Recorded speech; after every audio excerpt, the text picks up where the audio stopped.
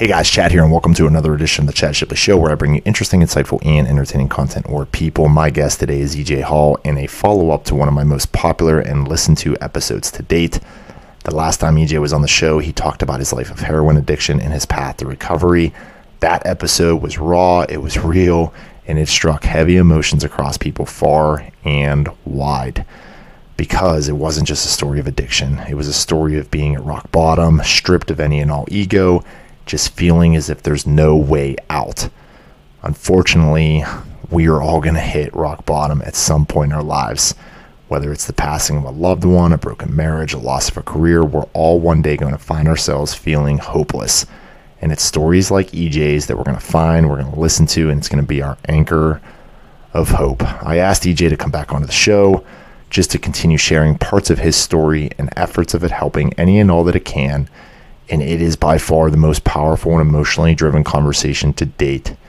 May it, God willing, find the person who needs to hear it. I cannot thank EJ enough for his incredible amount of courage. I actually texted him after the show just to tell him that I was literally in awe of him and the person, the man that he's become. I'm not sure that his complete selflessness and his high caring for others, I'm not sure that that even shines through on the show the way that I know him to be in private conversations. But I can attest that his courage, his character behind the scenes when no one is watching is second to none.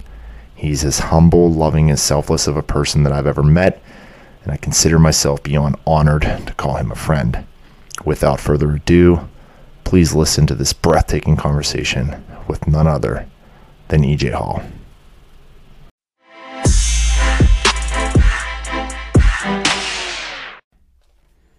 We're live. EJ, welcome back to the show, man. Thank you, bro. Appreciate it. Looking forward to it. Thanks for having me.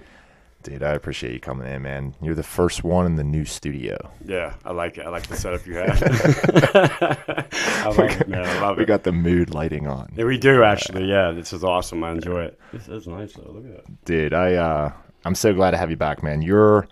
So just for some of the listeners out there, some might be aware, but you were already on the show. Right. It was one of I'll put it in the top 3 most listened to shows on my show.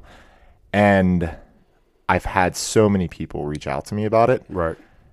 With either some thoughts on it, how much it impacted them. Right. And how much they really enjoyed it.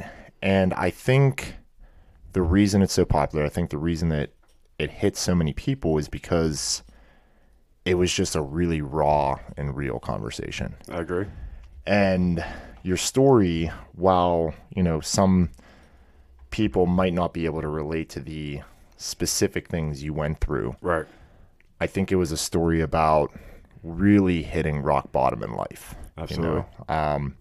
Which ultimately will be a place that all of us find ourselves at some point in time. Right. It could be death of someone very close to us. It could be drug and alcohol addiction. It could be a failing business, a failing marriage.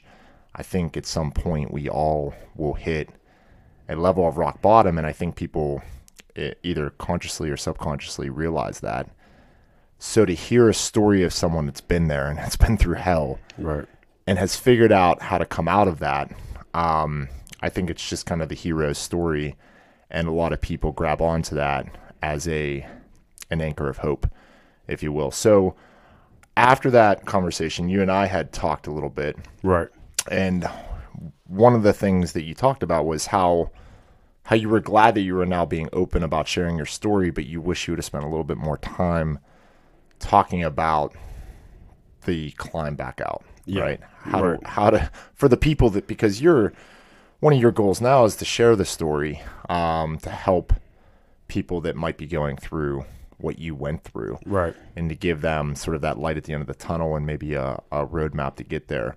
So I think people that have not listened to the first episode need to go back and listen to that. But right, just to catch everyone back up, why don't we start with the part where your parents, your dad, has something going on where he knows he's got to come and find you. Right. They get to you, and you're in a pretty bad place. Absolutely. At that point in time. So take us from there. Like, just walk us through I think it was a trailer in West Virginia with no running water. Trailer in West Virginia, no running water, no electricity. It was just a place really where we got high at. To be frank with you. And first of all, thanks for having this platform and giving me that opportunity to share with people. That means the world to me. Honestly, I want you to know that. When I was living in West Virginia, my parents showed up at our trailer, and no one knew where we lived at. That's the honest to God truth. None of my friends who I haven't spoken to in years, my sisters who I'm extremely close to, I get a banging at the door one day. Actually, if you don't mind, I'm going to tell the whole story so people truly understand the severity of it. So one morning I left West Virginia, drove to Pittsburgh to, get my drugs, drove all the way back to West Virginia. When I got back to West Virginia, I got high, and I was sitting on the couch, and I was at this crossroads. I really started to feel the severity of where I was at in my life, what was going on. I truly, in my heart of hearts, felt I was on the verge of death. I gave it another month. I don't think I would have survived. I went outside, and I started to scream up at the sky. I was speaking to God and my higher power as I see Him. And I was pretty upset. I'm crying. I'm screaming at Him. If you're real, you have all these powers. My father, my mom, everyone I know, they pray to you, and I need you to help me. I need you to save my life. It's a lot more in depth than that, but it's, in a nutshell, that's where I was at. 20-minute long conversation of me yelling up at the sky. I walked back in the house. My girlfriend at the time, she was on the couch sleeping. I sat in my recliner. I went to sleep. About 20 minutes later, I get a pounding on the door, and at first I thought it was the police, and I jumped up, I looked out the window, and I saw my mom, and then behind my mother, I saw my father and my girlfriend at the time, her parents. So I'm like, oh shit, there was needles everywhere, there was dope everywhere. It was a bad situation for your parents to walk in on, to say the least. So I'm running around, we're trying to clean everything up before I open the door, and they're banging on the door. So I think, I have everything cleaned up, I thought. I opened the door. My mom walks in. I try to play it off like I was sleeping, like I'm trying to rub my eyes, and she just walked right by me. No hugs, no nothing.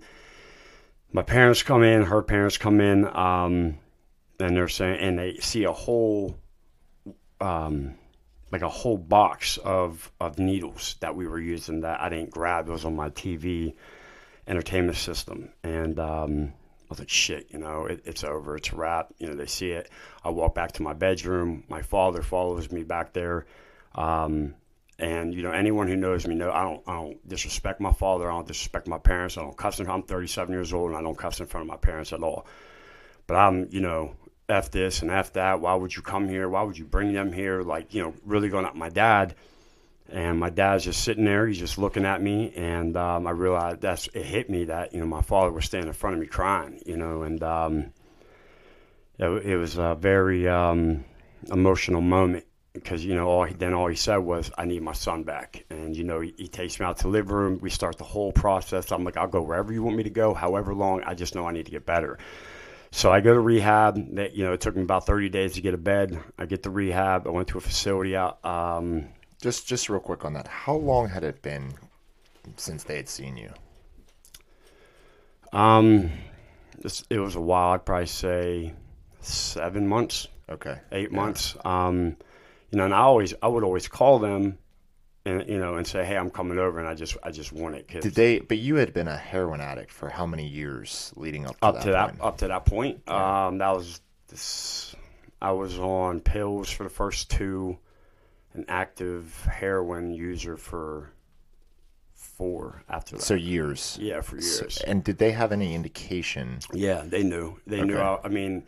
They tried everything they could to help me. Right. They didn't. This is something that there's no manual for. No parent knows how to deal with their child who's a heroin addict. Right. And so it was, they knew, they tried to send me to a rehab facility years before, but I wouldn't. And then I would disappear for a while. So they knew, they just didn't know how to help me, to be honest. So then you kind of fall off the map for 7 months. I'd fall off the map for months at a time, over and over again, yes. And they had known that, something was that you were probably in a bad place. Yes. Okay. So, Yes. and I know you had told the story about your dad, Right. you know, kind of getting that feeling that he had to come find get me. you. Yeah. Right. And thank God that he did. Right. At the time that he did. So they show up and finally you're at a point where you're ready to say yes to whatever the next step is. Yes. So the next step is rehabilitation. How long was it after that day? Were you able to get right into rehab? I know you had ran into some 30 issues days. with. It Yeah, took. okay. It took. Excuse me. It took about 33 days before I actually got to bed. Yeah. So Yeah. where were you at in between? Like, was this your parents brought you back in to their home? No, they left.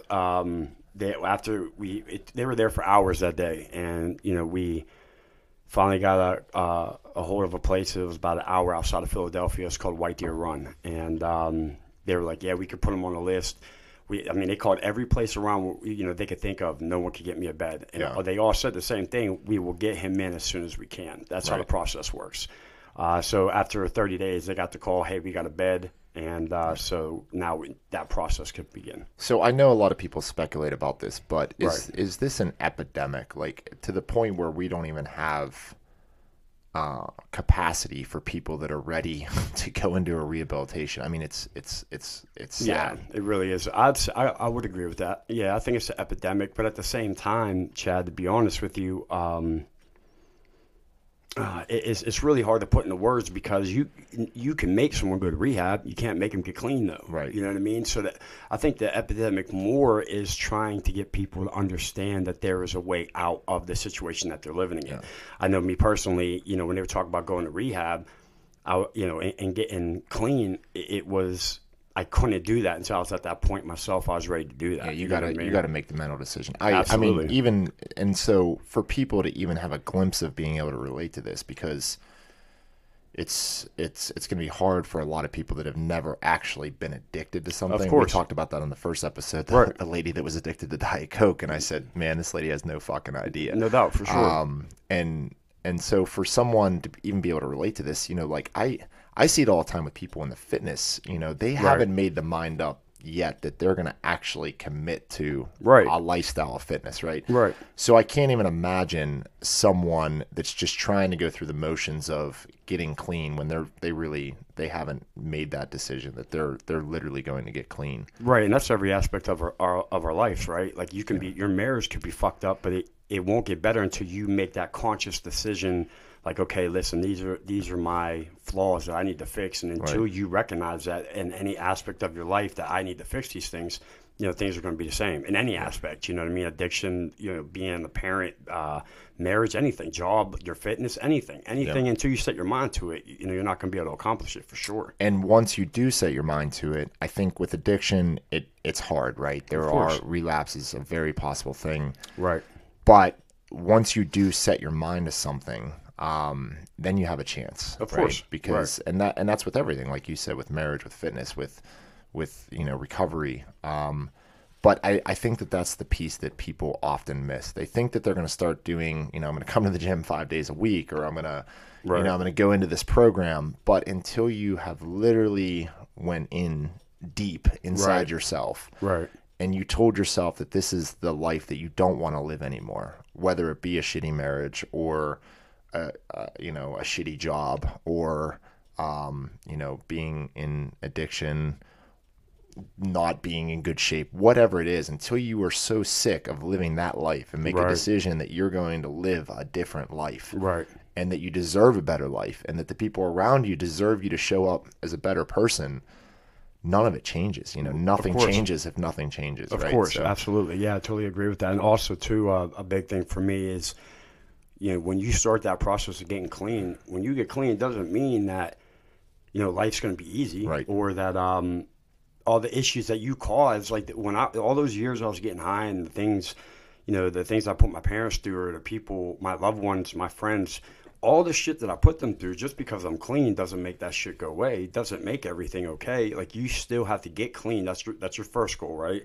Yeah. And when you get out, you still have to deal with certain things that you know, that you started or that you created, and then even on top of that, you still have to deal with life as it comes after getting clean, and that's a very hard thing for some people to do. You know what I mean? Myself included. I had plenty of relapses because of that, trying to learn that life or dealing with life on life's terms. You know, that's a big part of it. You know what I mean? Is staying headstrong after getting clean, knowing you still have to do certain things to remain that way. Yeah, and I mean, not to even draw a comparison to the fitness realm, but I spend so much time in this realm of the world, Right. and I see so many people that they get down the path of starting to work towards fitness, right? Which is just like a person down the path of recovery. Right. The person that's going down that path of fitness, how easy is it for them to fall off and stay in bed one day, Of right? course, And right. then that turns into 2 days or 3 days. Now take that urge to not go to the gym Right. and to sit in your warm blankets with your nice coffee and your donuts and live that life. Take that urge and times it by 10,000. And now you're living the life of a person in recovery, right? Because that's always going to be there. That urge to go back to that high, right? Of course. You're chasing that high all the time. And I don't know what that's like from a heroin addiction perspective. Right. But I've talked to a lot of people that have the backdrop on, you know, some sort of addiction or alcoholism. Right. And even myself with the alcohol, it's hard to stay on track, right? And I think people like you with the story that you have is where people can clinch to some hope and to some light, because every day is a struggle, right? Absolutely. It's one day at a time. So Absolutely. you 30 days go by, you get into a program, Right. and you're actually you're residing there. This is residence. Yes. Yes, inpatient. Yep. Okay. Intensive inpatient. Yep. So how long are you there for? Overall, I was there for 37 days, and after those days were over, you know, they want you to go to halfway house, 3/4 way house, something like that. I made the decision to go home. You know what I mean? Like, I'm going to go. My parents said, as long as you stay clean, you can come stay with us. You're not going back to West Virginia. You're not going back to around certain people. Yeah, so that was. What's the process like? Not the technical process for you trying to come clean and not. So I was actually I was arrested at some point, and I was going into intake. Okay. And the guy in front of me was an alcoholic. Okay. And they ask you the questions because you're about to go into population in the prison or jail or whatever, and they want to know, like, do you have an alcohol dependency? Do you have, you know, any kind of addiction to drugs? Because if you don't have those things, your body's going to start to go through some hell. Right. Right. And the guy in front of me said, yeah, I'm an alcoholic. And he actually was on his 6th or 7th DUI. He hadn't had one in 10 years. So he wasn't going to get as bad of a sentence as he might have, because he got reset there. But his life, he would work out of his basement, and he called it his 12-step program. He would walk 12 steps up the stairs every day, drink as much as he could possibly drink, walk back downstairs and work for the rest of the day. And he hadn't left his house in years. Jesus. And after 10, he finally decided to hit a bar up and got another DUI. But I remember him talking to them, and they were concerned about his physical and mental reaction without, Right. you know. So I'm just wondering, you're going from, you know, using to not using Right. in this program. Is it painful? Is it hell? Yeah, it's pretty rough, man. When you have to. No one comes to your house to pick you up to take you. You know, you have to find a ride. I had to find a ride to a place in Southside, you know, where I meet up with the driver from this facility. I knew I was going. I got the call, hey, on this date, you're going. Okay. Yeah. So I knew on that date, I asked him, what time's the bus leaving? It was like, 11 something. Okay. All right. Well, now I know I got to meet my dope dealer before that, so I can get high before I go up to the facility. Man. Now, and even on top of that, I can tell you right now, and I know a lot of addicts out there, whoever is listening to this can consent to this. On the way up to the facility, the driver pulls over 2 miles before we got to the facility and said, look, you guys are going to get there. You're going to be searched. So whatever you have on you now, do it now and leave it at the gas station. Don't bring it into the facility. So it wasn't that he was telling you to do the rest of the shit, whatever you had. But that's how everyone takes it. You know, it's like your last your last hurrah, I guess. You know what I mean? That's even if you were able to meet your dope dealer. You know what I mean? Right. You might not be able to, and you're already sick by the time you get to the facility. And in every facility's rules, no matter where you go, the first 24 hours they can't give you anything because they have to wait for all your, your urine screen to come back, your blood work to come back. So they won't even give you any medication to help you through that process. So they need to know where you're at. Exactly. What you're on, Now, alcoholics, though, is different because, they can actually have seizures and die. So that I can't remember the exact medication that they give, alcoholics coming in, but they do get something to prevent them from seizing. Yeah. Yeah. So you use right before you go into the program. For sure. Yeah. And then I think I referenced this book last time we talked, A Million Little Pieces, Yes. James Fry. And he got criticism because it turned out that actually he fabricated a lot of that story. But he makes the description that he gives for the going through that withdrawal, I mean, was literally like I couldn't even imagine the pain. Horrible. So you're going through this, And what you said, like there's a bed available, but what is it? Are we in like a hospital kind of setting where you have a room and a bed and a TV, or no? Well, when you're in the detox process, okay. Well, first of all, there's no TVs. They don't want you seeing what's going on in the outside world. Yeah. They don't. I mean, you have TVs, but you're only allowed to watch like movies and nothing that's drug related or anything like that. You're not allowed to read a newspaper unless it's newspaper from back in the day. They have magazines on sports and shit like that, but they don't want you focusing on anything that is relevant to the outside world. They Current want you events, to, yeah. Yes, they want you to worry about why you're there. Right. Now, when you're going through the detox process, yes, you get a bed, actually a comfortable bed in some places. And then you'll have like this large room where you can have snacks, you can have you'll have a TV. It's basically like a big area where anyone who's in detox, because you're not associated with the people in the rehab process part yet. You're only going through the detox process. Yeah. So those are the people that you're with. And when I say get a bed, I mean, basically you're either waiting for someone in this facility to graduate, as they call it, to get back in society, or you got people that will leave. So you're just basically waiting for your turn on the list to get in there. And then you have the detox process itself.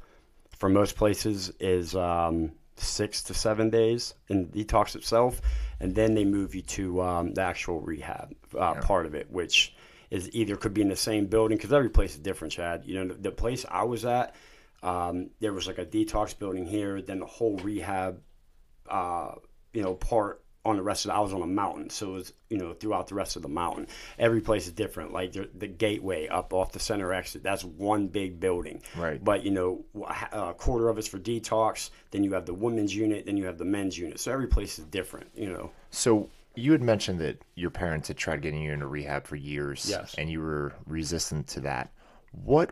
And I'm asking this because for someone that might be going through what you were going through, what was the hesitation or the resistance? Is it just that lack of control where you want to be in control and you want to be doing the things you want to do? Is it just the need for the drugs and being scared of what life looks like without that? Was it going into one of these facilities and worried?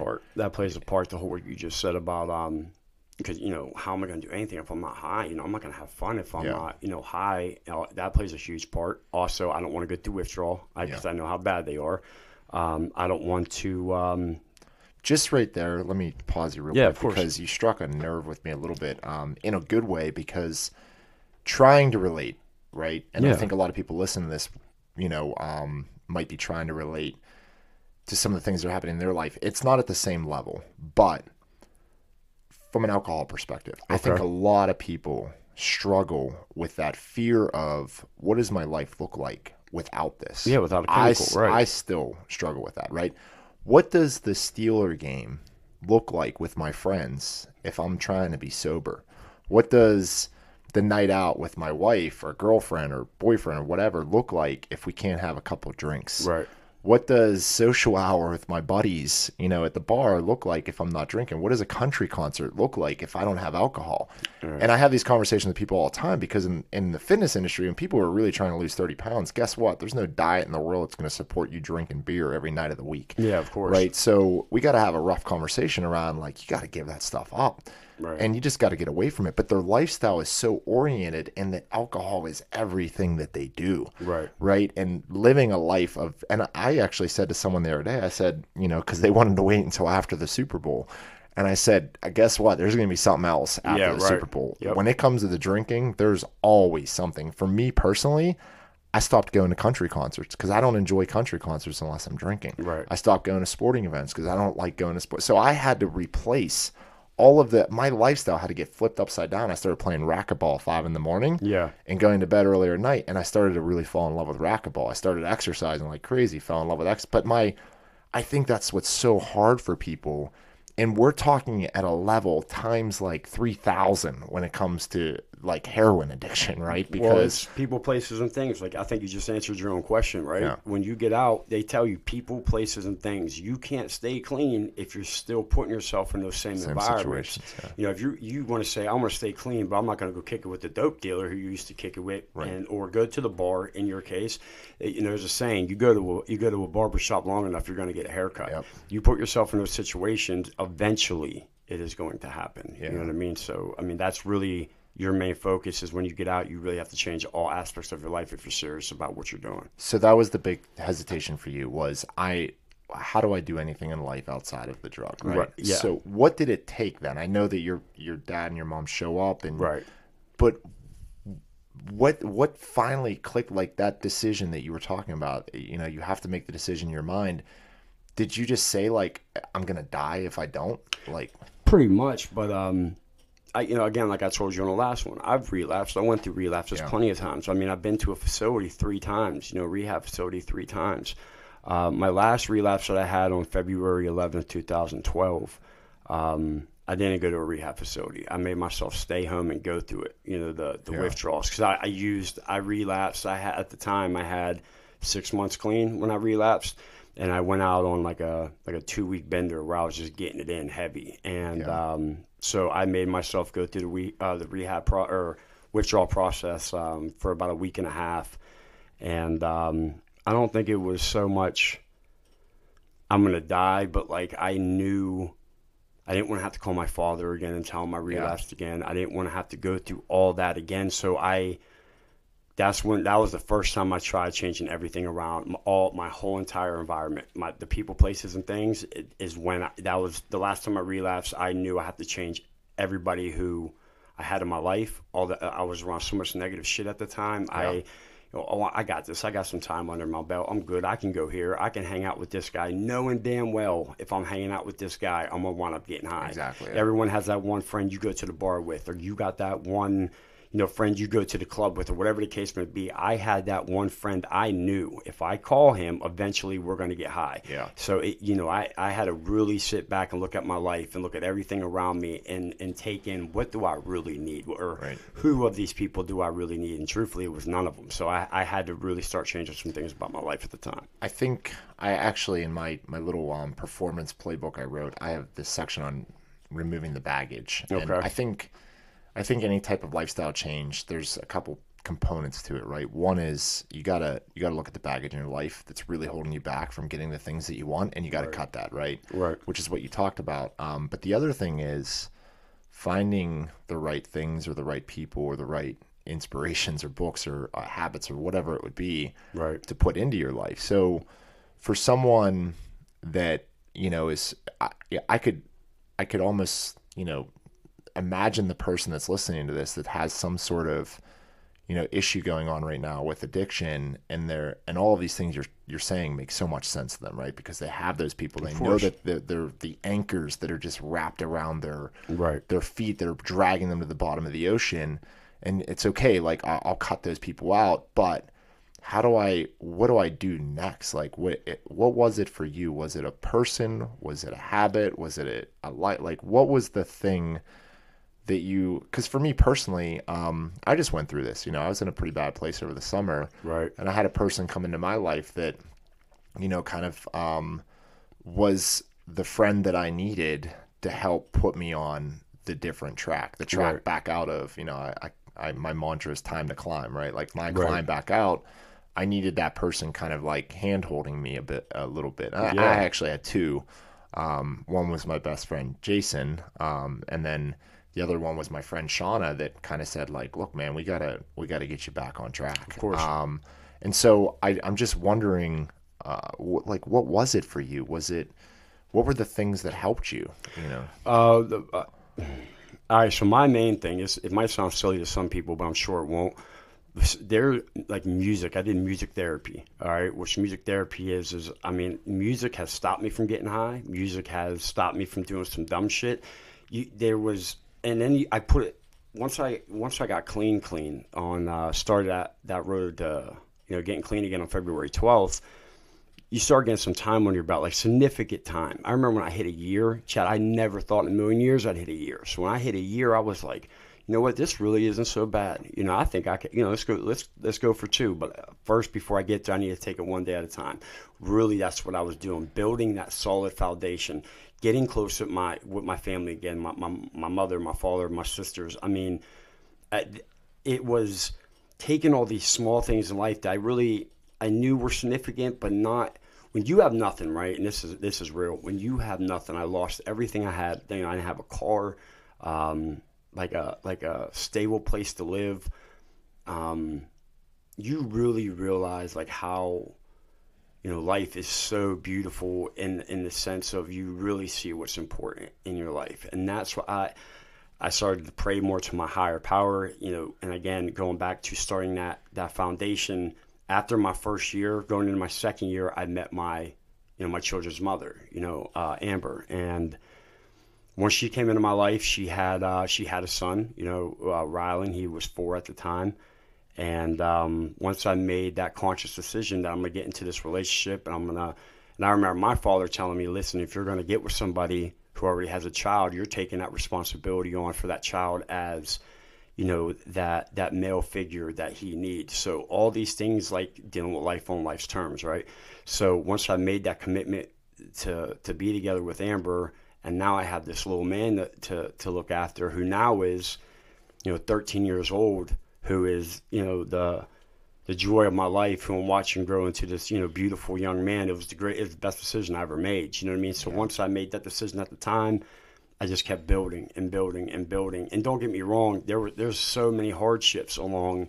I mean, February 12th is right around the corner. That's my 10 years, right? And in that 10 years, believe me, I have been through it. Like, been through, losing friends, losing, to go into a story if you don't mind. Yeah. All right. Absolutely. So my best friend, all right, who was actually my cousin, that I actually found out later he was my cousin through marriage, Jimmy Hammerly. Him and I grew up together, and once me and Amber got together, you have friends with kids, life happens, you touch base when you can, and that's kind of where me and Jimmy were at the time. And he was still using from time to time, that I knew about. So I knew I couldn't really associate with him because I couldn't put myself in that situation, right? And right after Amber and I had our son Cameron. It was about to be Cameron's first birthday. And Jimmy called me about 2 weeks before Cameron's birthday. And he was like, look, man, I'm doing good. I'm not using, blah, blah, blah, blah, blah. I'm looking for work. And, if you want to get together, I'd love to see you. And I was like, cool, man, let's do that. Actually, my son's first, birthday's coming up in a couple of weeks. You want to come through, bring your significant other and your kids, that'd be great. And, if you need work, the place I was working at, I can get you a job. Awesome. I set all this up for him. So Cameron's birthday comes around, Jimmy's a no-show, not answering his phone, nothing. He was supposed to start work at my company the very next day, no-show, nothing. He just disappears again. Then I find out he was getting high. So a couple of years go by, without hearing from Jimmy, and he calls me, and I was mad still, so I didn't answer the phone, right? I didn't pick up the phone. He leaves me his voicemail. Hey, man, I'm sorry. I love you. I'm so sorry. I messed up. Please forgive me. Please call me, blah, blah, blah, blah. Well, my resentments, wouldn't allow me to call him. And I remember about a week before his death, I remember telling Amber, like, hey, babe, like, I got a feeling I got to call Jimmy. Like, I should call Jimmy. She's like, yeah, babe, just give him a call. But something always came up. Well, I'll call him after I give the boys a bath or, whatever the case may be. But something was always more important than calling him. And I was at work one day, and my mom kept calling me, and I was so busy that day I didn't answer the phone. And she wound up calling my boss, and my boss called me and said, "Hey, I need you to pull over, and I got to tell you something." And that was the day I got the call. Jimmy died, and it was horrible. It was horrible, because all I could think about was, because of my anger and my pride, wouldn't let me call him, and it still eats me up to this day. It's one of the biggest regrets I got to this day. And going to his funeral and seeing his mom there, I was her only child, and I always wondered, if I picked up that damn phone, could I have said something to him, or just anything? Would he still be here? And it was a really bad time, because then me and Amber and I separated right around that same time. I was back living with my parents, and because me and Amber had our own issues going on at the time too. So I was staying back in my parents' house, and thank God for them again. You know what I mean? My parents are like my guardian angels, I swear to God. And it was a dark place for me. It was probably the closest I ever got to relapse in that 10 years. I remember when the night that we buried Jimmy, it was like too much to bear, for real. Like, it really was. You know what I mean? The guilt and the shame of not picking up the damn phone. It was really eating at me. And I remember my parents went out to dinner, and I was sitting in the basement, and I was like, you know what? I got money in my pocket. I know who I could call. No one's going to know. No one is going to know if I go get high. No one. I don't have to tell nobody. And I was like, no, I can't do that, dude. I got all this time clean. Like, what am I doing? Like, I can't do that. No, but I'm going to do it. It was like I had this internal battle going on within me. And I lost, because I grabbed my keys, grabbed my phone, was going to walk outside, and then my dad opens the door. He's like, "Hey, boy, what are you doing?" I said, "Nothing, man. I'm going to go out for a little bit." "Well, where are you going?" I was like, "I don't know. I just need to get some air." He was like, "Well, here, hold on. Like, talk to me real quick. Just sit down and talk to me." It's like he knew. It was crazy, man. It's like he knew. And we sat down, and we talked, and I cried, and yelled, and he was there, and I was cool, after that. But so the reason I'm telling that story is because anyone out there who is trying to get clean or is clean, you're still gonna have to deal with shit. Like, you still have to deal with it. You just have to make sure that you have that solid foundation around you to make it through those dark times, because dark times they're there, man. Like, it's gonna happen. And I mean, there's so much more than that. It's that we'll probably touch on a little bit, but it's important that people know that just because you're clean doesn't mean it's going to get easy. Like, you still have to put that legwork in and fight through all the bullshit that's coming your way. You know what I mean? If anything, it might get harder. Yeah, right? Of course. Yeah. Absolutely. And I think one of the, I know you were in a lot of pain, and you had talked to me a little bit about this. Right. The regret and the guilt. And gosh, man, I felt for you, because I knew you were really feeling guilty, for not being able to do more, or not picking up the phone. And this is one of the really, I think, tricky areas when it comes to the people that are surrounded and close to addicts, right? Because there's this constant war with what level of support is. One, it's purely frustrating. Absolutely. Right? It is really frustrating dealing with someone. I am emotionally drained dealing with people that are wish-washy on fitness. Right, I got right? You. Like, people that are, I'm going to come, and, well, this came up, and I just can't get like, that is emotionally draining for me. Absolutely. Let alone someone going back and forth on literally destroying their lives, right? So I think from the support system, those people are emotionally and mentally drained, right? There's a level of frustration that comes with that. For sure. But even beyond that, there's this very slippery slope of support where what level is enabling, right, and what level is sheer out, like, avoiding the person that needs you in the time that they need you the most, right? Absolutely. And, putting myself in your shoes, I have a friend that's trying to get clean, or is supposed to be clean. I got them a job. They're not showing up. And that is a level of frustration. And if you keep, okay, yeah, I'm here for you, let's get you another job, right, that's, now we're in an area of enabling. Yeah, right? absolutely. Because you're telling that person, it's okay. It's okay. Keep shitting on me and keep not showing up. Right. And Right. so that's the war that you go through. And then, God, something tragic happens and you live the rest of your life wondering if you could have or should have did something.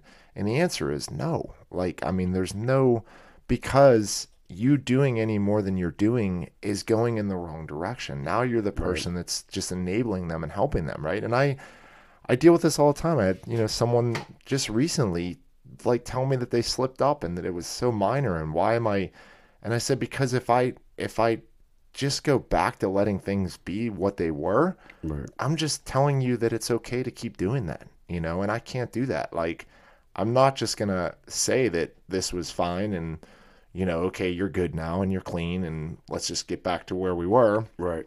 because like I'm not going to put myself back in that situation. I think you need to really figure out and get the help that you need, and then maybe in time we'll revisit the conversation. But Absolutely. me supporting you any more than what, like, just saying no, I'm just enabling you. I'm just Right. helping you to rationalize with yourself that this kind of behavior is fine. And I think that that's the war people play. And I saw you really getting pulled and apart with that, and I felt so bad. I knew Jimmy, second grade, I think, was when Jimmy and I first met, and he was a superstar athlete, just like extremely athletic. Right.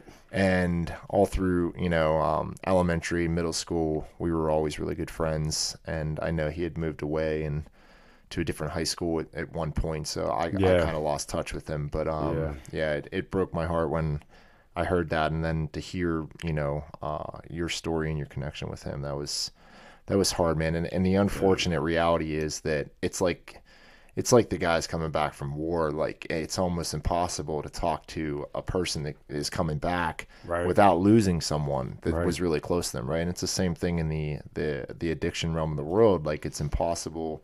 It's almost impossible to have conversations with anyone that's been in that world and living that without them having someone that they lost, right? And that Right. in and of itself is almost a driving force behind wanting to use again, Of course. as crazy as that is, right? So what I know, and gosh, that story of you just talking about after 10 years and almost walking out that door, and I mean, the stupidest for me, the other day I was going to stop at a bar and have a beer and something to eat, and I just said, it was so hard for me not to do that. Right. It was so hard. I literally had to tell myself 10 times, like, that one beer is going to turn into 6. Yep. And then it's going to turn into regret. And you're going to wake up tomorrow wondering, why the fuck did you do that? Why Right. did you show up and why didn't you just go to Moe's, man? Yeah. Right. I've had that conversation with myself 3,000 times, but that was so, and just being honest, that was so, people might say this sounds crazy, but it was so hard for me not to just go have a beer, one beer. No, it's hard, man. And it's taken 15, 20 years to know that one beer is not one beer. Yeah, you know? absolutely. And it was funny, I was talking to one of my friends afterwards, and I was joking about, like, gosh, like, I mean, like, all I wanted to do was go have a beer, and they literally said, like, that was probably 10 beers. Yeah, And I'm absolutely. like, exactly, Yeah. and just the, like, what I considered really good willpower for me not to be able to walk away from that. God, man, I can't even imagine what you're going through, wanting to walk out that door. Yeah. And even with your dad standing right there, the urge to just say, like, no, I need to go do this. I need to you do know? this, right? Yeah, it was heavy, man. It was Yeah. real heavy. And with your story, having that one beer, it's like I always tell people my addiction is like a demon that is just laying dormant. You know what I mean? Inside me, and it just waits day in and day out. And all it takes for him to win is for me to slip up one time, because that one time will turn into an obsession. Because like you said, you have one beer, it turns into 10. You wake up the next morning with that regret. I get high once. I wake up in the morning like, what the fuck did I do? And I got to tell everybody I relapsed. You know what? I don't want to have to face that. So now I'm in a situation I'm going to wind up going to get high again, because I don't want to feel that regret and that guilt and all that other shame. Just like some people get high because they don't want to feel pain from their past, you know what I mean? Or whatever the case may be, something that they're going through. So I don't think it's that one beer for you to be able to make that decision. It could have been What if you went and had that one beer and then drove home if something happened? You know what I mean? That could have been the best decision of your life not to have that one beer. You know what I mean? So that's a big deal, man.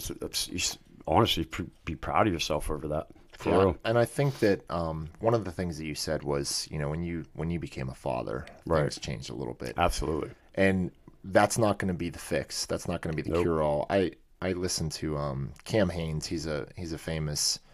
He's probably one of the best bow hunters in the world. He's good friends with Joe Rogan, so he's always on the podcast. But he's like an ultra endurance runner. This guy runs like 100-mile races. Wow. Okay. And Joe was actually asking him, like, what took you from being this shitty person? Because he talked about, like, he was just this person that drank beer and didn't really want to do anything with his life. And Joe said, well, like, what happened? Like, how did you go from that guy to being the guy that runs 100-mile races, Right. And he didn't really have an answer, but he did say, like, being a dad, when he became a dad, he said something that I'll always remember, because I think it was so something that stuck, like, that hit me, because it was something very relatable. But it's one thing to be a lousy person. It's another thing to be a lousy father. Like, if you want to be a shitty person, that's one thing, you know, and it sucks, because there's a lot of people that love you. Like, and I've gone through this. Like, you think people don't love you. There's people that love you, and you deserve to be loved. You deserve to love yourself. You deserve to be happy. And, you deserve the hug. You deserve everything. And I think there's people out there that absolutely love you and care about you. Even when you think that they don't, they do. And I just, that thought of being a father, though, like, that's a whole nother ball game, man. Now you have someone that's counting on you. Right. They have a whole life that's depending on you being, like, a strong person in their life. And, it's just not worth you continuing to indulge in these shitty, and this is everything. Like, the thing I can't stand is the parent that sits on the couch telling their kid that they can be anything they want. Right. I'm like, don't tell them that. Right. Like, you're lying to yourself. Like, go show them that they can be anything. Absolutely. By doing the things that you want them to do. Every parent that lives vicariously through their kids in sports, it's one thing, to take your kid to another level because of the things that you learned. Right. It's another thing to be the person that couldn't hack it and then try to live your life through your kid. Get your ass off the couch and go do some shit with your own life, and then your kid will learn from that. Right. And I think someone like you, with your story, to be able to come back and to build a family, and to be a father figure, and to be a person for Amber, and to be someone that shows up. And even if you don't have a family yet, just be a person that shows up for other people. Like, start giving back to others. Stop being the person that takes everything and start giving. And then you're going to find fulfillment in that. Absolutely. You're going to find a purpose in your life, right? Like, if you're just the person that consumes, like, you're just the person that's getting helped all the time, you're not going to ever be fulfilled. Fulfillment comes in giving back, like being a contribution to this world, and like you said, when you're stripped of nothing and you have nothing, you start to see everything differently. Right? Yeah, absolutely. And literally, like, it's in the simplest of terms. Think of Christmas. Like, you always feel better when you give someone something that you really want to give them. Yeah, absolutely. Yeah. Than you do receiving. Absolutely. And it's just the same thing in life when you start to serve others. And this is people in leadership positions, when they stop being the person whipping the whip. Yeah. And just giving the orders, and they start being the person that's building their teams and helping, like, so that every person under them is going to say one day, I'm this person because this person was my boss. That's a whole different fulfillment in life. Absolutely. And when you start finding that kind of purpose, I think what you found, thank God you found it. And again, it's not gonna be the fix all. The urge is not going to go away. Right. But you have something to cling on to. Absolutely. Yeah. Absolutely. So how many kids do you have now? We have 3 kids. Amber and I have 3 children. And that was really good what you really just said. That's some real shit, man. Like, that's really what I try to teach my children. Is being a, me and my father relationship. Him and I have, growing up, I am the way that I am because of my father. Yeah, hands down. My father is every bit of the man that I hope I can be a quarter of what my father is. You know what I mean? So I'm trying to do the same thing with, with my children. And so we have three sons, Amber and I. And when Amber and I got back together, we were separated for, a little bit over a year. Or a little, maybe before a year, but we got back together, and there were some things that had to even change in my life, then for her. And like I said before, 80% of the reason we broke up was because of my own pride, not allowing myself to see everything that she was doing for myself and especially the kids, working where I was working on the midnight shift. She sacrificed a lot to be home with the boys and be more of a mother than I could be of a father at the time. And I wouldn't allow myself to see that because of my pride. You know what I mean? I was more like, what do you mean? I'm working 70 hours a week and I'm doing this, that, and the other, not taking the time to really appreciate my son's mother like I should have been. You know what I mean? So when her and I got back together, that was something that I strive to do, even now. And I want my three sons to see that. I want them to grow up and be men that can appreciate what a woman does for them. If it wasn't for Amber, I don't, having 10 years clean this year is a lot of that goes to her, from her support and all the love that she gives me, and having my three sons to think about before I made a bad decision. When we were separated though, Chad, and that night I almost, wanted to relapse. It was extremely difficult, so I could only see my kids on the weekends. Yeah. And not seeing your kids after, you're with your kids every day, to go into on the weekends, dude, it was horrible, bro. Yeah. Like I can't even. I'd rather go through withdrawal for a year straight without being without my boys, or even Amber for that matter. So being back, together as a family and trying to live as an example to show them is what I strive to do. It doesn't matter about me anymore. It matters about what I can teach my sons, because I want them to grow up to be better men than me. Yeah. You know what I mean? So and what you just said about not coming home to your kids, I mean that was literally, I talked a little bit about me in the summer going through some difficult times. So through my split, the hardest thing for me was a complete shift in my life where I was working a lot. I'm building a business, and I'm coming home to a 600, 700 square foot apartment, and there's no Ella, there's no daughter, that I can sit with on the couch, and even my ex, it's just, I wasn't coming home to my family anymore.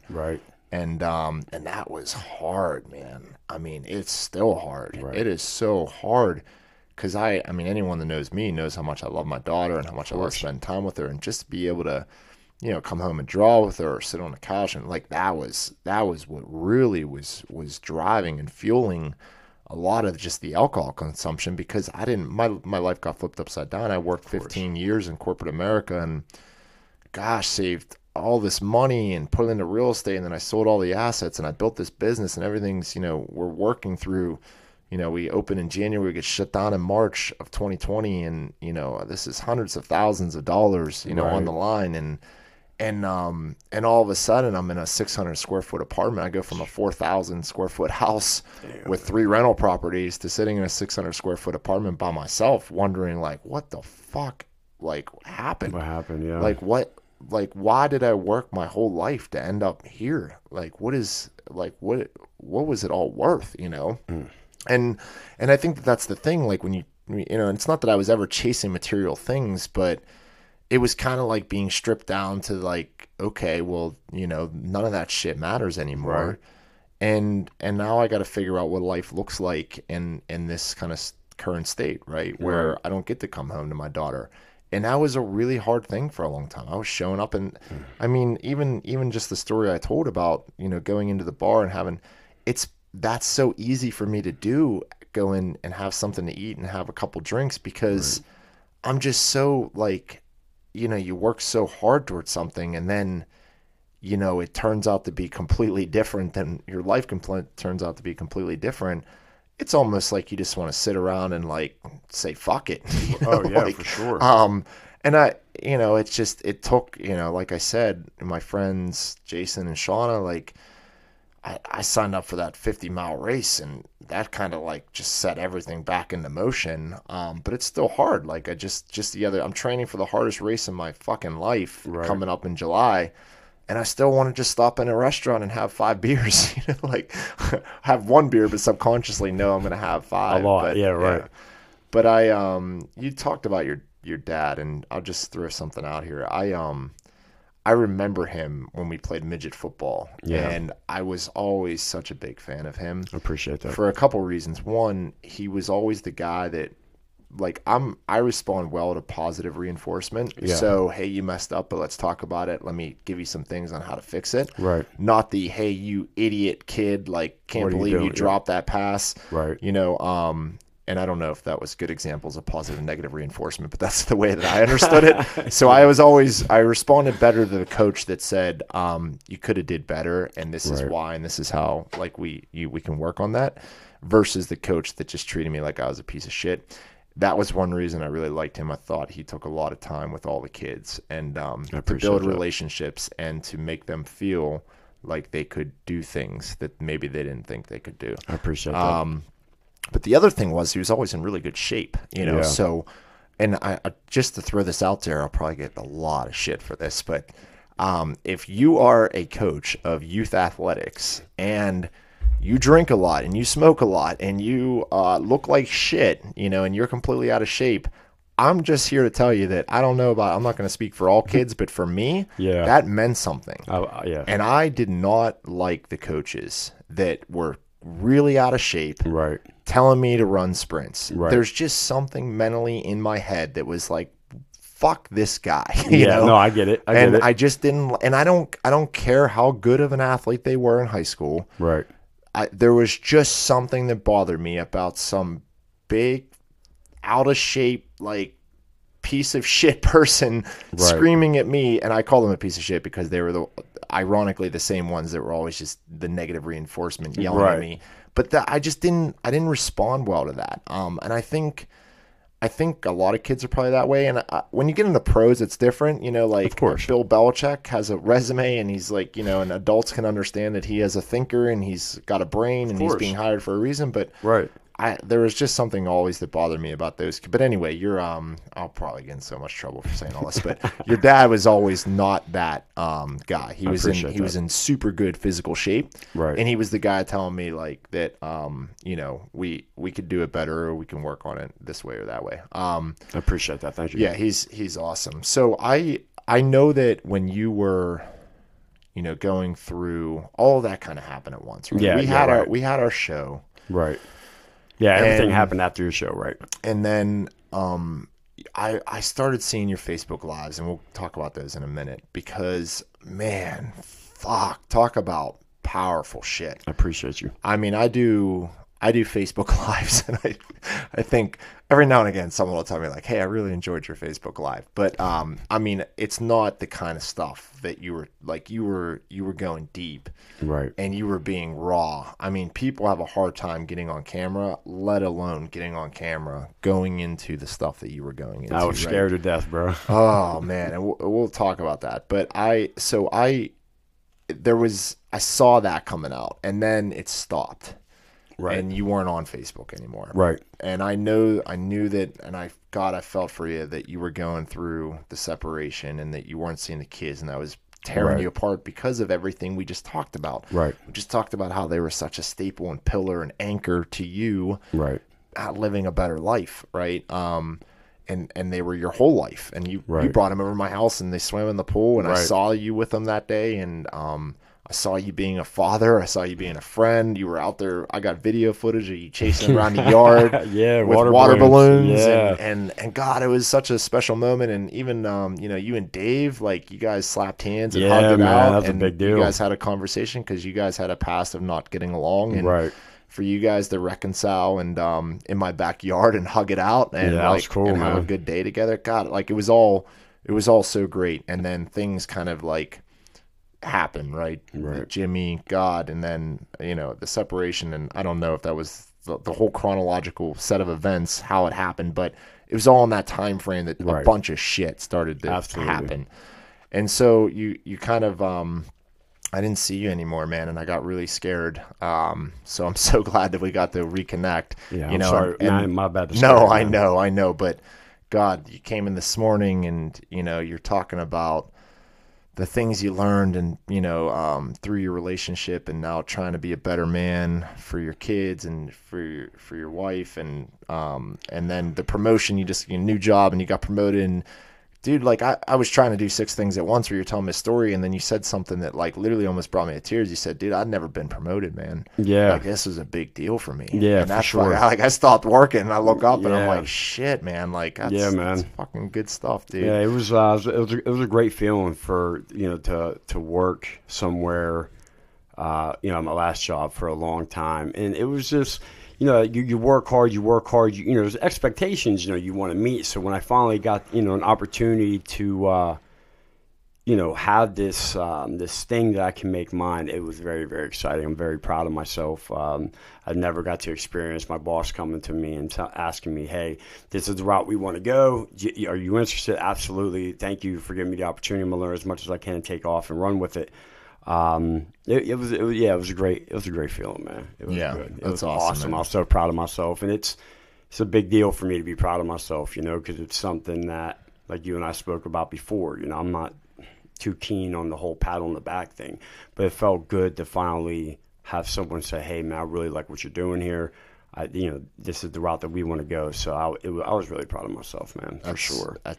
That's amazing, man. I'm so happy for you, dude. Thank you, man. Proud. Thank you. So, you came in the studio, and one of the things I ask everyone before they come onto the show is there an out of bounds? Like, is there areas that you don't want to go into and that we shouldn't talk about? And it was funny, my last episode with Michelle Lutz, she said, no, we'll talk about anything. And then like right off the bat, I'm like, okay, let's talk about this ayahuasca journey you had through so I caught her off guard with it, but she was totally cool talking about it. Right. And, so for you, you came in and I said, hey, you did the Facebook Live, some of the stuff you were talking about. Do you want to talk about that? And you of course, you mentioned your therapist, right? Like how they said like it's good for you to talk about this stuff and to get it. Because when I saw you doing the Facebook Lives, I thought this is twofold, right? Right. This is helping people that have gone through something as traumatic, again, see like a glimmer of light to someone else and say, okay, like maybe I can survive this fucking horrific things that are happening to me. But I also saw the other side of it, which was you using that as a mechanism for your own therapy, to be able to talk about it openly, to be able to just get it off your chest and to talk through this stuff as a form of therapy. And it sounds like it might be that for you. Yeah, absolutely. Your therapy saying it. So I think the one that I watched, you were sitting in like a truck. Oh yeah, at work, yeah. Yeah, or I think that was the one. But you had talked about some stuff that happened to you when you were a kid. Yeah. So you keep referencing your dad. He's not your biological dad, but he's in all rights your father, right? He's my father, right? Yeah. So what can you take us back to some of the things that happened to you, and what kind of impact that had on you in your life? Yeah, it was heavy. It was I remember being 8 years old, and I was at this bowling alley, and the only reason, going real fast, is my therapist said, the more you talk about anything that hurts you, you get over it. But I also feel that pain continues to happen because it's also teaching you at the same time. As much as it's hurting you, it's teaching you some things at the same time. And but I remember being at this bowling alley, and when it was closed down, it was a family member. He made me go into the bathroom stall, the handicapped bathroom stall, with this other kid, and who I'm assuming was this other kid's father. And he made us go into this stall and do things that no child should ever have to go through. And I remember being very confused, it takes a toll on you. and it's something I carried with me my whole entire life, and there was, it's very hard to process, especially at an early age, but I know what came from that was anger, and I carried that anger for a very long time. Being molested and abused, physically and sexually is something that growing up with, I struggled with my own sexuality at times, you know what I mean? Like, cause I didn't know what was going on. I always thought that, when I became sexually active with, a female for the first time, like I was so scared. I was so like, am I supposed to be doing this? Dude, it really psychologically is something that, you carry with you for a very long time, being the therapist and to try to talk about it, but I never really learned how to put it into words on like what it really, really did to me. But what it did do to me was, the anger side of it got me in a lot of trouble. And I remember my mother always telling me, why are you allowing someone to live rent free in your head? I'm out there fighting all the time, doing dumb shit that I shouldn't be doing, because like in my mind, the way I could justify everything was because, well, this is what this guy did to me, so fuck it. Like somehow what I'm doing is getting him back. But truthfully, he was somewhere else living his own life, not giving a fuck about what he did to me. You know what I mean? And growing up, because like I said, this was a family member, and he's no longer here now. And I always wanted some type of closure over it. Yeah. I remember I got a call when I was at work that he died. All right. Now, I need you to understand, my whole entire life, people told me, one day this man is going to die. And when he dies, he's going to have to pay for, what he did to you, right? So my whole life, I looked forward to that day. I looked forward to the day he came and had to pay for the things that he put me through. And, the horror, I had nightmares for years. Like, even with Amber, I would wake up in the middle of the night screaming and crying, and she had no idea. She's scared. She's like, what is going on? And I have to explain what happened to her so she understands. Like, it affects, it really affects your whole life. But the day he died, I remember Amber had to go to work, and she was like, babe, I'll take off work. I'll stay home with you. So I'm like, no, you're okay. Just go to work. I'll be okay. And she went to work, and I wasn't okay. Oh, I was not okay. And the first thing I thought of was like, this man died, and I didn't want nothing to happen to him. I didn't want him to be punished for what he did to me. And as crazy as that might sound to somebody, they tell you have to forgive people, not for them, but for you. You know what I mean? And I couldn't forgive him for a long time. And I remember when he died, all I wanted was a phone call. Even if he said, like, I'm sorry, maybe it wouldn't have fixed everything. But it at least acknowledged what he did was wrong, and I never got that. And so the day he died, I was on my kitchen floor, like in the fetal position for hours, crying like I've never cried before. I couldn't understand, like, why am I feeling so bad that this man, died? Like, why am I hurting so bad? It was horrible. Horrible. And all I cared about was, I said a prayer for him, and I said, Lord, I don't want him to go to hell. Like, I don't want him to suffer. I just want me to be better. I just don't want to carry this no more. I don't want this on my heart. I just don't want it anymore. And I woke up the next morning and I felt all right. You know what I mean? But, yeah, it's heavy, man. Like, it's heavy because I found out later in life that there's a lot of guys that go through it, that are touched in ways and they just don't talk about it because it's like a stigma behind it. I always thought if I told people, like, I'd be weird, or I always thought it was my fault because, like, I must have had to been a bad child to go through the things that I went through. The pain. Even now I'm 37. I can remember how much it hurt. I remember the smells. I remember. You remember things that things I'll never forget. And I always think about that child, that other boy that was in there with me. I don't know his name. I don't know whatever happened to him. I'll never forget the look on his face. It's something that will stick with me forever. But I don't hold the anger that I used to. It taught me, And I was told later, well, it happened to him too. You know, what happened to you happened to him. And it kind of made me mad. 'Cause it's like, don't justify it. Why are we giving him a crutch? Because, yeah, okay, it happened to me. So what, you think I'm going to do it? My kids? I look at my kids, like I look at, Cameron is 5 years old. 3 years, he'll be the age that it happened to me. I could never look at my child and think like that's okay. You know what I mean? Like, how do you look at a child and think like what I'm about to do is okay? And then and then someone says, oh, well, it happened to him. I don't care that it fucking happened to him. I don't fucking care what happened to him. It doesn't give him the right to do it to anybody else. You know what I mean? And it took me a long time to realize what happened wasn't my fault, because, there was more instances than that. It wasn't the only time. It wasn't my fault. It's just a guy who did it. He was a fucked up individual, and now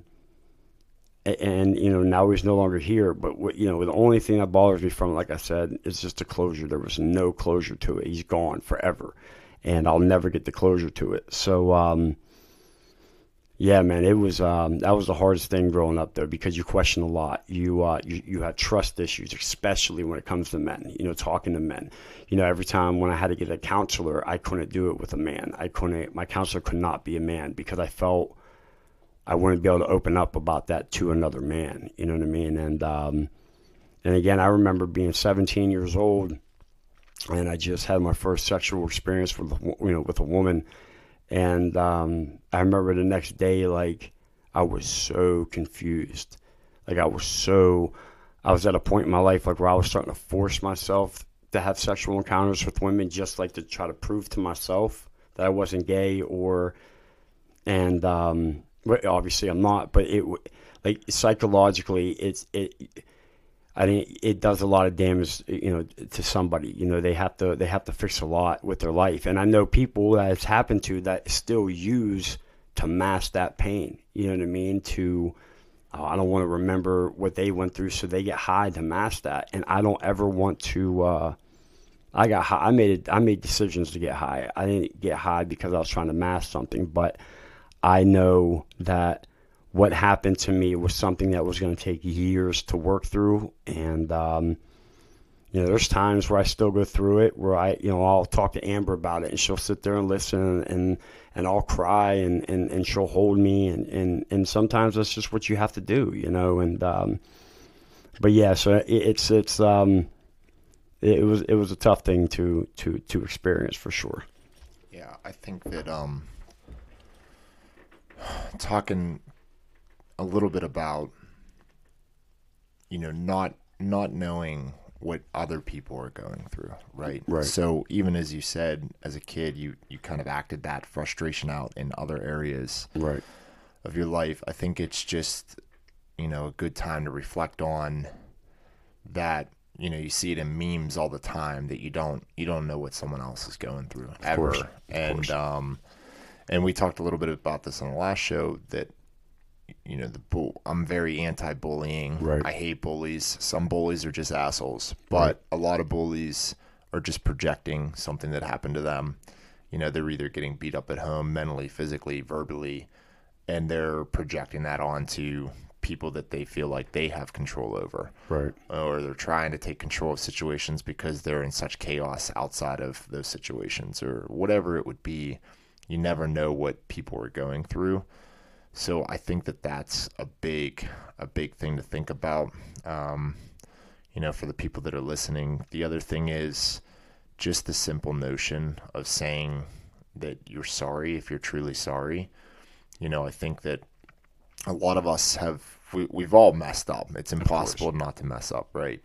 And we're not, there's not always a significance of like this situation we're talking about here, but it still could be significant to the person that you might have wronged. Absolutely. So, if you're the dad that hasn't been involved in your kid's life for 10 years, yeah, it's going to be really hard to make up for that. But,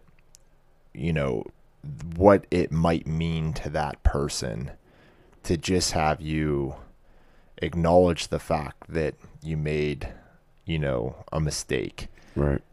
Even if it seems inconsequential to you or insignificant to you, those simple gestures can go a really long way.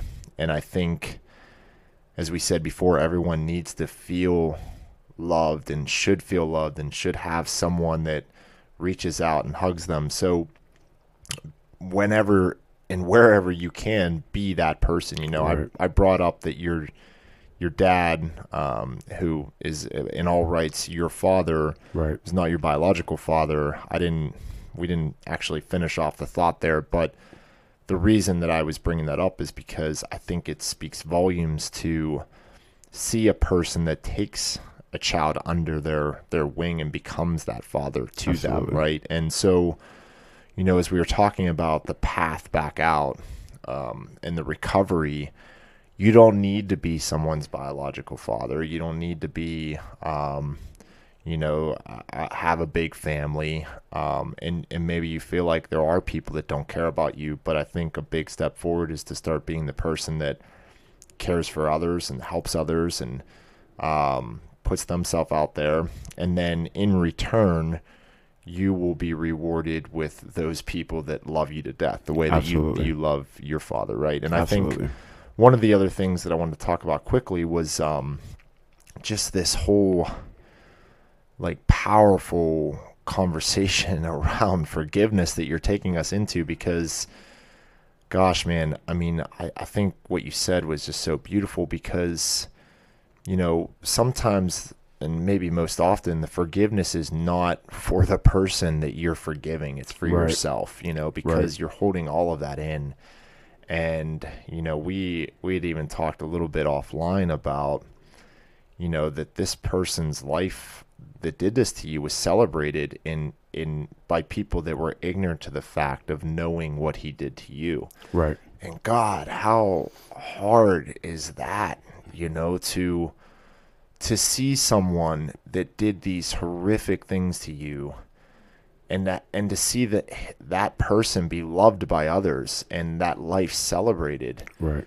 you know, as a person that was a good man when you know all things other, and then still be the person that's on the floor crying when that person dies, Right. because of that, you know, that power of forgiveness. And God, man, I think, you know, for anyone out there that's holding grudges or holding the anger, you don't have to forgive for them, but Right. I think you have to forgive for you. Of course. And does that make you any less of a person because you forgave someone that did something, or should you feel guilty? No, like, No. my God, no. I mean, like, that's that the kind of person that you are, that it says you are, by being able to do that, I think is what we all need to cling on to. And, you know, that gives us all something to reach for, you know, even in the most inconsequential circumstances where we feel like we've really been wronged, Right. you know, by friends or whatever.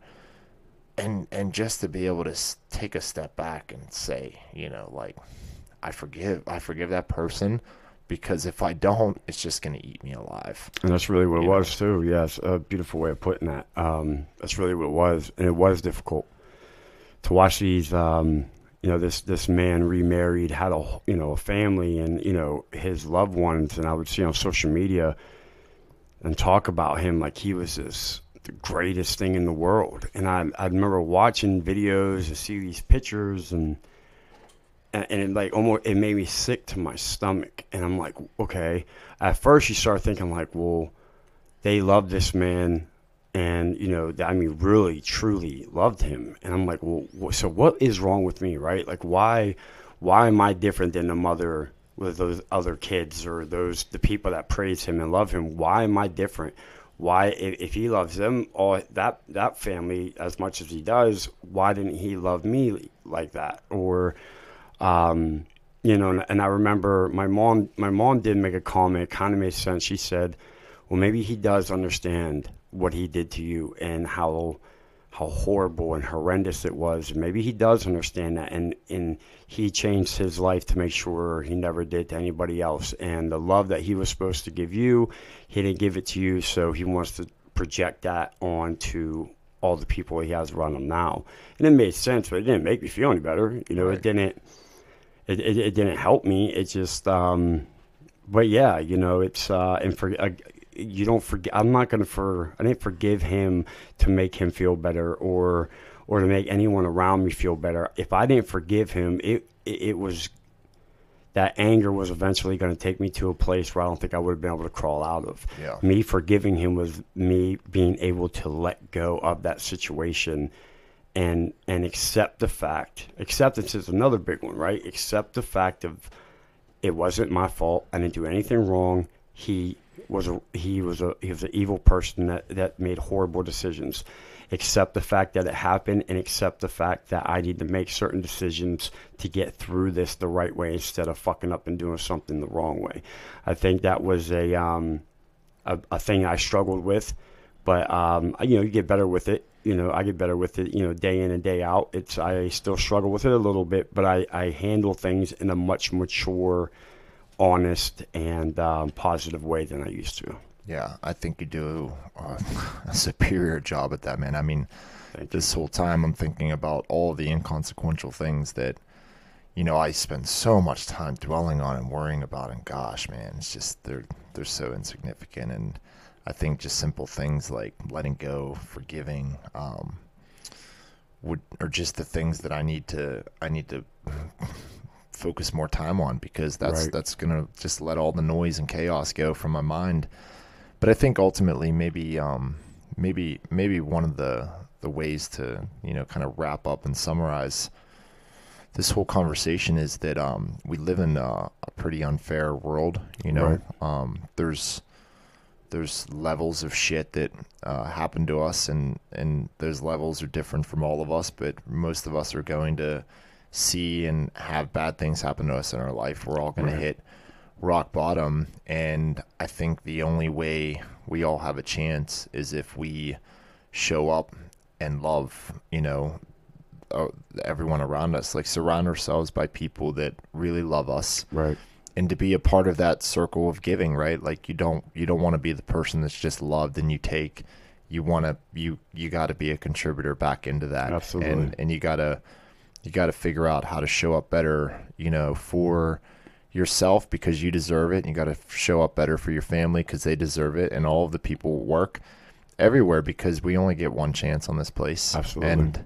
And I think, you know, my ultimate fear is to live with regret one day of wondering what I could have done or what I could have been or who I could have been to who.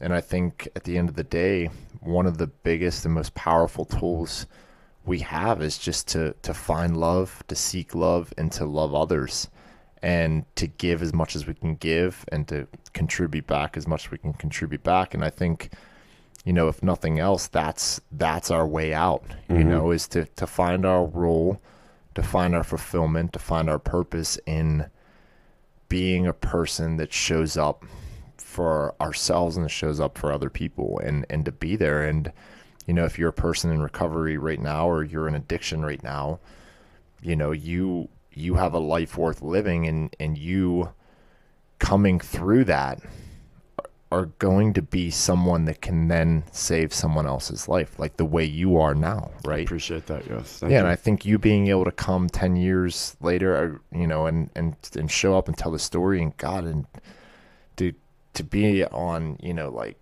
just these subjects bring tears to the eyes, to your eyes, to my eyes, you know, like, to talk through these super difficult things and to continue talking through them and reliving them, because it's your way of contributing back, right? And to start showing people, like, I care, I want you to be okay. Right. You know, to the people out there that you don't even know. Right. You know, how much do you care about them?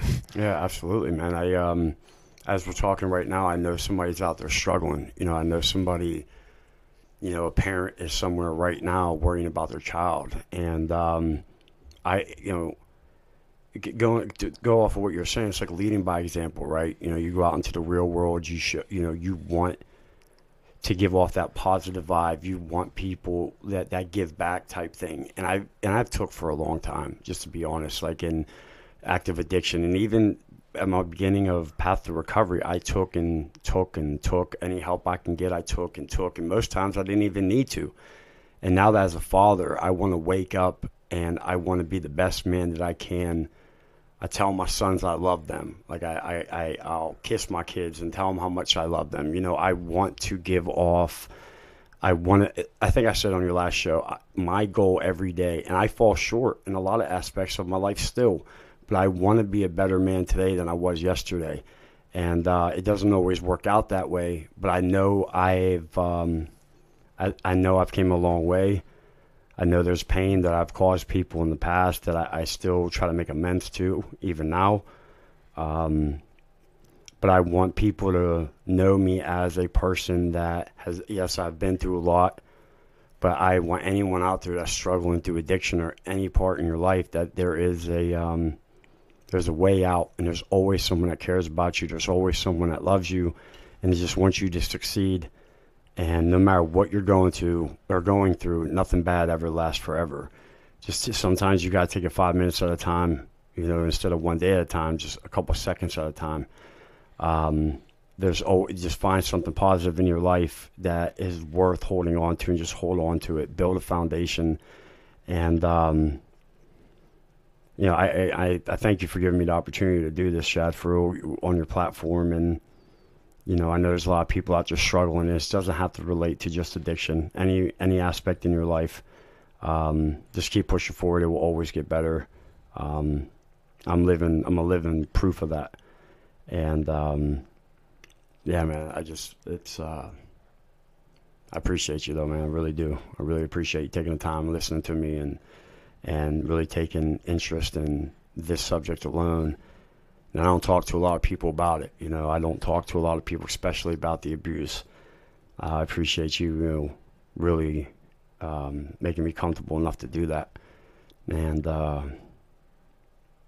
anyone out there that has been through that, it will get better. And just keep pushing forward, man. Fight the good fight. And yeah, bro, that's. Yeah, and I appreciate you coming on so much, man, and just being so raw and real and being willing to talk with me. This is, you know, for me, this is a huge honor and privilege just to be your friend and to see someone that's gone through so much, you know, be so strong sitting in front of me. And I know there's probably times where you don't feel strong, but you're so strong. And the journey you're on, the journey you've went through, man, it's, gosh, man, it's incredible. Can I say one more thing? Yeah. I want, I know we talked about my sons a lot, my 3 sons, you know, Rylan, Cameron, and Grayson. They are the reason I get up every morning to fight, but also I want to thank Amber for everything she does. You know what I mean? She's a great mom. She's a great woman. She works hard. She sacrifices a lot for me, and she accepted me for who I was. You know what I mean? When we made that decision to get back together, she accepted the fact that I am not perfect, and I have made mistakes, and I love her with all my heart. I couldn't imagine living my life without her. You know, she's the only, she's my rock. She is the glue to my family, and I push forward for her. Like, she is definitely my second half, and someone I couldn't. So I just want to take the time to thank her properly, because she is a huge reason why I am where I am. We're not a perfect couple. We've had our issues, believe me, but she is my biggest supporter, my biggest fan, and I love her so much. And I just wanted to take the time to let her know that I appreciate everything that she has done and everything she has sacrificed for myself and our family. So I wanted to make sure I said that for sure. And I think just listening to you talk through this, right, is a great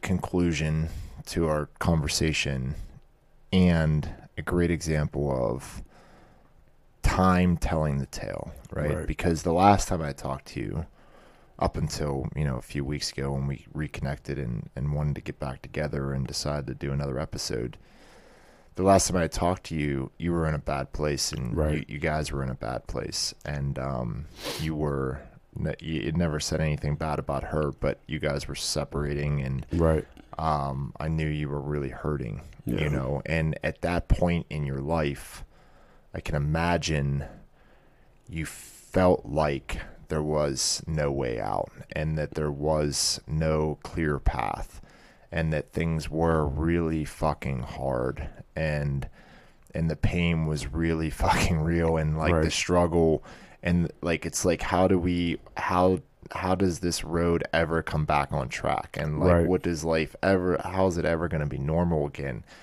And just to, I think it's just a beautiful illustration to things change, and that the shit you're going through now, you're not always going to be going through it, and that things can get better, and that you can find happiness, and you can find ways to work things out, work through things, and you can find people that will love you, that might have loved you, that ended up hating you, that might love you again, you know, because they only hated you because of how much they loved you, right, to begin with. And so I just think, for me personally, I've been there at times in my life where I'm like, how do I fix this? There's no fix. There's no clear path. And we as humans there's a great saying out there, I think Tony Robbins says it, that we overestimate what we can do in a year and we underestimate what we can do in 10 years, right? Yeah. Everyone thinks we can go from, being 50 pounds overweight to being in great shape within 3 months with our New Year's resolution. But what we don't think is that, like, hey, just some consistent exercise over a couple of years and we'll be living a really optimal and healthy lifestyle. Right. And so I think that people just need to know that it's not about the next 3 months or the next 6 months. That's just where you start planting the seeds. But at some point, the beautiful garden starts to sprout, and it's going to look like something that you never thought it would look like. You just got to get back on the right track and start planting the little seeds. And you don't know what it'll all become, but as long as you start looking for a better life and looking to change the things that are really holding you back, you have a chance. Absolutely. And then you're not going to see it. You're not going to see it. You're going to be in a dark tunnel for a long time. Absolutely. But eventually, all the little the things that you plant along the way are going to sprout, and things will turn around for you. So hopefully that gives everyone a little bit of hope with your story. And you're a living example of the beautiful garden, man. I appreciate that. It's now sprouted, and it's a pleasure. And there's going to be weeds that pop up. Of course. We just got to fucking keep pulling them out. That's it, man. Just be willing to work. Like you said, all it takes is you make that first step. Be willing to go for it. Whatever you set your mind to, you tell yourself you want to be, we'll say, 50 pounds overweight to that healthy lifestyle. As long as you have the willingness to make it happen, you'll make it happen. We can talk all day. Sometimes it just takes you to get out of bed and just start walking. That's it. Do it. Yeah. That's it. I love it, man. We'll end there. Thanks so much, brother. Thank you, bro. I really appreciate you, man. Definitely, man. All right.